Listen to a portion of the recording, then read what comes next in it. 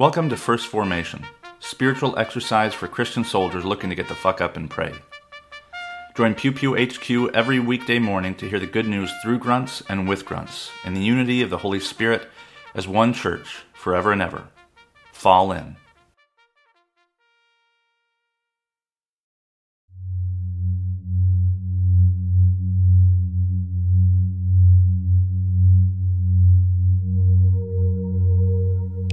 Psalm 88.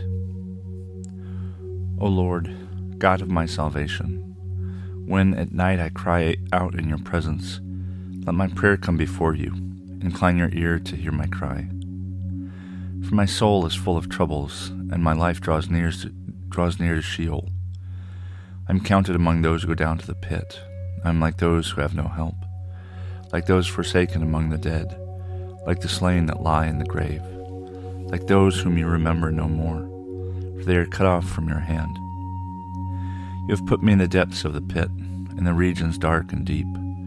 Your wrath lies heavy upon me, and you overwhelm me with all your waves. You have caused my companions to shun me. You have made me a thing of horror to them. I am shut in so that I cannot escape. My eye grows dim through sorrow. Every day I call on you, O Lord. I spread out my hands to you. Do you work wonders for the dead? Do the shades rise up to praise you? Is your steadfast love declared in the grave, or your faithfulness in Abaddon? Are your wonders known in the darkness, or your saving help in the land of forgetfulness? But I, O Lord, cry out to you. In the morning my prayer comes before you. O Lord, why do you cast me off? Why do you hide your face from me? Wretched and close to death from my youth up, I suffer your terrors. I am desperate. Your wrath has swept over me. Your dread assaults destroy me. They surround me like a flood all day long. From all sides they close in on me. You've caused friend and neighbor to shun me. My companions are in darkness. Leviticus chapter 15, verses 19 to 31. When a woman has a discharge of blood that is her regular discharge from her body, she shall be in her impurity for 7 days, and whoever touches her shall be unclean until the evening. Everything upon which she lies during her impurity shall be unclean. Everything also upon which she sits shall be unclean. Whoever touches her bed shall wash his clothes and bathe in water and be unclean until the evening. Whoever touches anything upon which she sits shall wash his clothes and bathe in water and be unclean until the evening. Whether it is in the bed or anything upon which she sits, when he touches it, he shall be made unclean until the evening. If any man lies with her, and her impurity falls on him, he shall be unclean 7 days, and every bed on which she lies shall be unclean. If a woman has a discharge of blood for many days, not at the time of her impurity, or if she has a discharge beyond the time of her impurity, all the days of her discharge she shall continue in uncleanliness. As in the days of her impurity she shall be unclean. Every bed on which she lies during all the days of her discharge shall be treated as the bed of her impurity, and everything on which she sits shall be unclean, as in the uncleanness of her impurity. Whoever touches these things shall be unclean, and shall wash his clothes and bathe in water, and be unclean until the evening. If she is cleansed of her discharge, she shall count 7 days, and after that she shall be clean. On the 8th day she shall take 2 turtle doves or 2 pigeons, and bring them to the priest at the entrance of the tent of meeting. The priest shall offer one for a sin offering, and the other for a burnt offering, and the priest shall make atonement on her behalf before the Lord for her unclean discharge. Thus you shall keep the people of Israel separate from their uncleanness, so that they do not die in their uncleanness by defiling my tabernacle that is in their midst. 2 Corinthians chapter 9, verses 1 through 5. Now it is not necessary for me to write you about the ministry to the saints, for I know your eagerness, which is the subject of my boasting about you to the people of Macedonia, saying that Achaia has been ready since last year, and your zeal has stirred up most of them. But I am sending the brothers in order that our boasting about you may not prove to have been empty in this case, so that you may be ready, as I said you would be. Otherwise, if some Macedonians come with me and find that you are not ready, we will be humiliated, to say nothing of you, in this undertaking. So I thought it necessary to urge the brothers to go on ahead to you, and arrange in advance for this bountiful gift that you have promised, so that it may be ready as a voluntary gift and not as an extortion.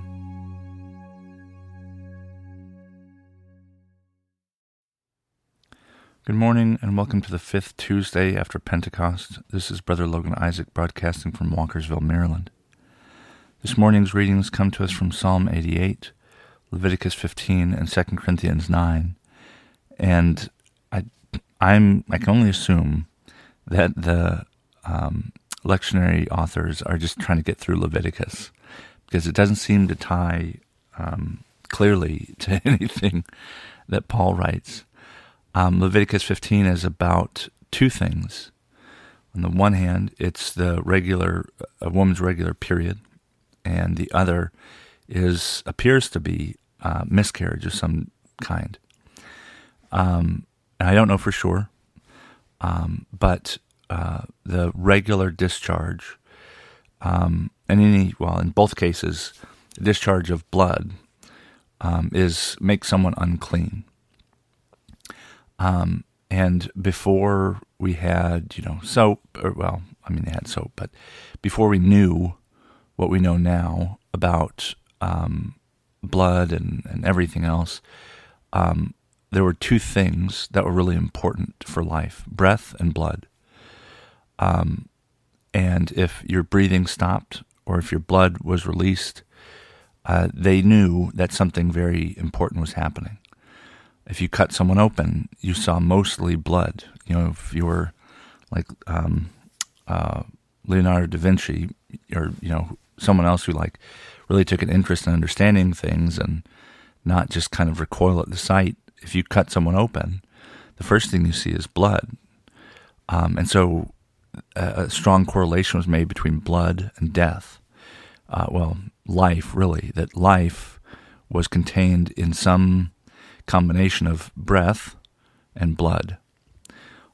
Breath was the gift of God, and somehow blood is what we're filled with. And so in ancient cultures, blood was seen as a very strong symbol of death, and the death coming into contact with a corpse and everything else is a big taboo for many ancient cultures, not just the ancient Israelites. And so a woman, when she menstruates, she is thought of as unclean and impure because of the amount of blood, or because of the presence of blood. It doesn't matter the amount. And it strikes me, it reminds me that, menstruation is one of the reasons that, fueled, properly or not, fueled the debate about, or the resistance to allowing women into combat arms specialties. God forbid, every 30 days you have to do something that men don't have to do. Even today, when we have all kinds of resources to make that far less the burden it once was, still there's something thought of as unclean or impure or fill in the blank. We wouldn't call it that, but it's not a far cry from the arguments that have been made to segregate women from men in some way, including in the military. And I say that it represents death because it appears that this the second part of Leviticus, and NRSV, it breaks into paragraphs. It talks about a woman who has a discharge for many days, but not at the time of her impurity, which is to say her menstrual period. That seems to me to suggest a miscarriage, which would literally be death. I'm a bit of a traditionalist. I think life begins at conception.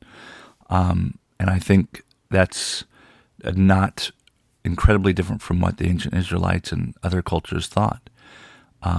It usually, at least as far back as the 3rd or 4th century, the consensus was, there's life, and in a legal sense, when the baby begins to move. Before that, maybe you could be pregnant, maybe you aren't. And that's when a lot of miscarriages occur. We hear a lot about miscarriages now because we can detect a pregnancy much earlier, in as little as like 2, 3, 4 weeks. But in the past, they couldn't do that. And the first sign of life might have been what's now called the quickening, which is when the baby stirs in the mother's womb, in her uterus. Now, the mom probably knows before that, not all the time, but when you bleed, not on your period, it's likely a sign that you were pregnant and you are no longer pregnant. And so the connection with death is direct. It's not, by insinuation.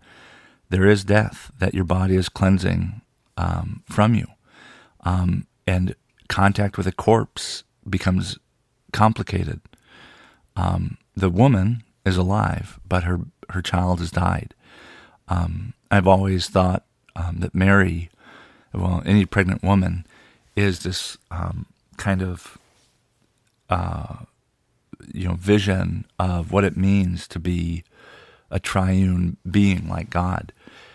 Technically, a pregnant woman, it could be argued that she properly deserves a plural pronoun because there are two people in one body.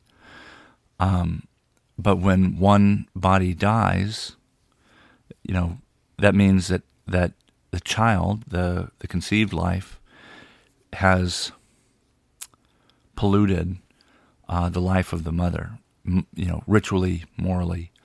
And so the Israelites would have seen that as, look, we don't know what's wrong. Something's wrong and something has died. And these are the steps by which that death is mitigated. And so the focus on menstruation may make male listeners and readers of the RCL uncomfortable, but this has been a fact of life for half the population for all time, and this is something that ancient cultures, including our spiritual forebears, had to come to terms with.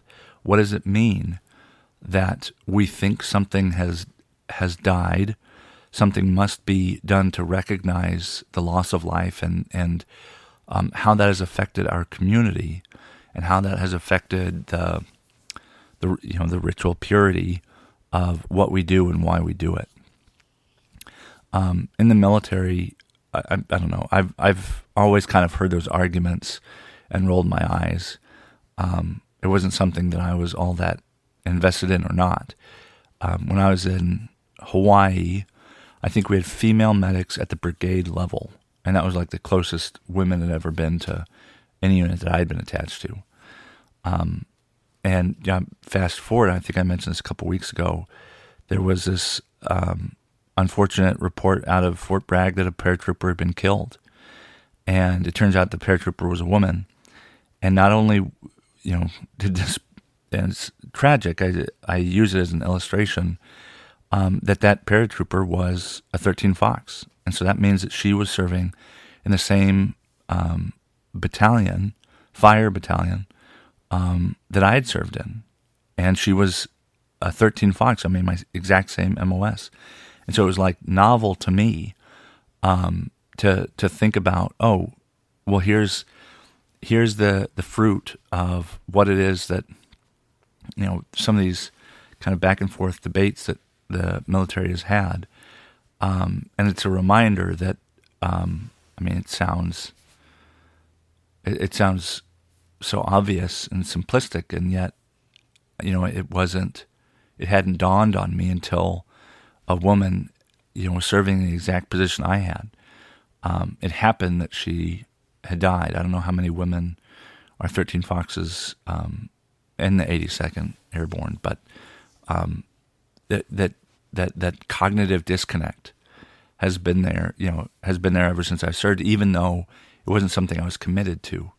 Similarly with the Bible, like, the way that cultures have been set up over time, the vast majority of them have been dominated by male perspective and imagination. And that perspective and imagination has tried to come to terms with what it means that this community is not, that this community includes fully, half the population does something that the other half, the half that's writing these books and commanding a disproportionate amount of social and financial power. On the one hand, it's tragic that we as in men who have kind of a disproportionate amount of control and have had. It's tragic that that's the case. That's novel and unique to us, whereas the other half of the human population, that's normal and routine. And we're at a point in particular now in America where those chickens are kind of coming home to roost. We're realizing we're at this point of miraculous understanding that is breaking down some of these barriers and dividing walls. And sometimes it comes off as odd, like 2 full paragraphs, I don't know how many verses of talk of menstruation, which is routine. It's totally normal. Half the population experiences it, to some degree. But that's the half of the population that has been on the margins. And those margins are now coming to the center in a really interesting way. And I think that is something that serves as a really important reminder of what it means to be this community, this integrated community of faith, where the mountains are made low and the valleys made high, so that we may all walk together on even ground with the God of our salvation.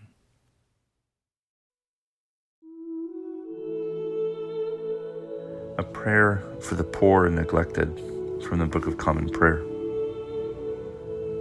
Almighty and most merciful God, we remember before you all poor and neglected persons whom it would be easy for us to forget. The homeless and the destitute, the old and the sick, and all who have none to care for them. Help us to heal those who are broken in body or spirit, and to turn their sorrow into joy. Grant this, Father, for the love of your Son, who for our sake became poor, Jesus Christ our Lord. Amen.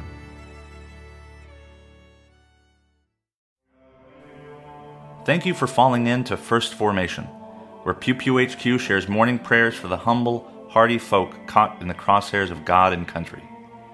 If you like what you've heard, you can participate in one of the 3 following ways. First, you can support the podcast at patreon.com/pewpewhq. You can contribute as little as $1 a month, and you can cancel at any time if I ever piss you off.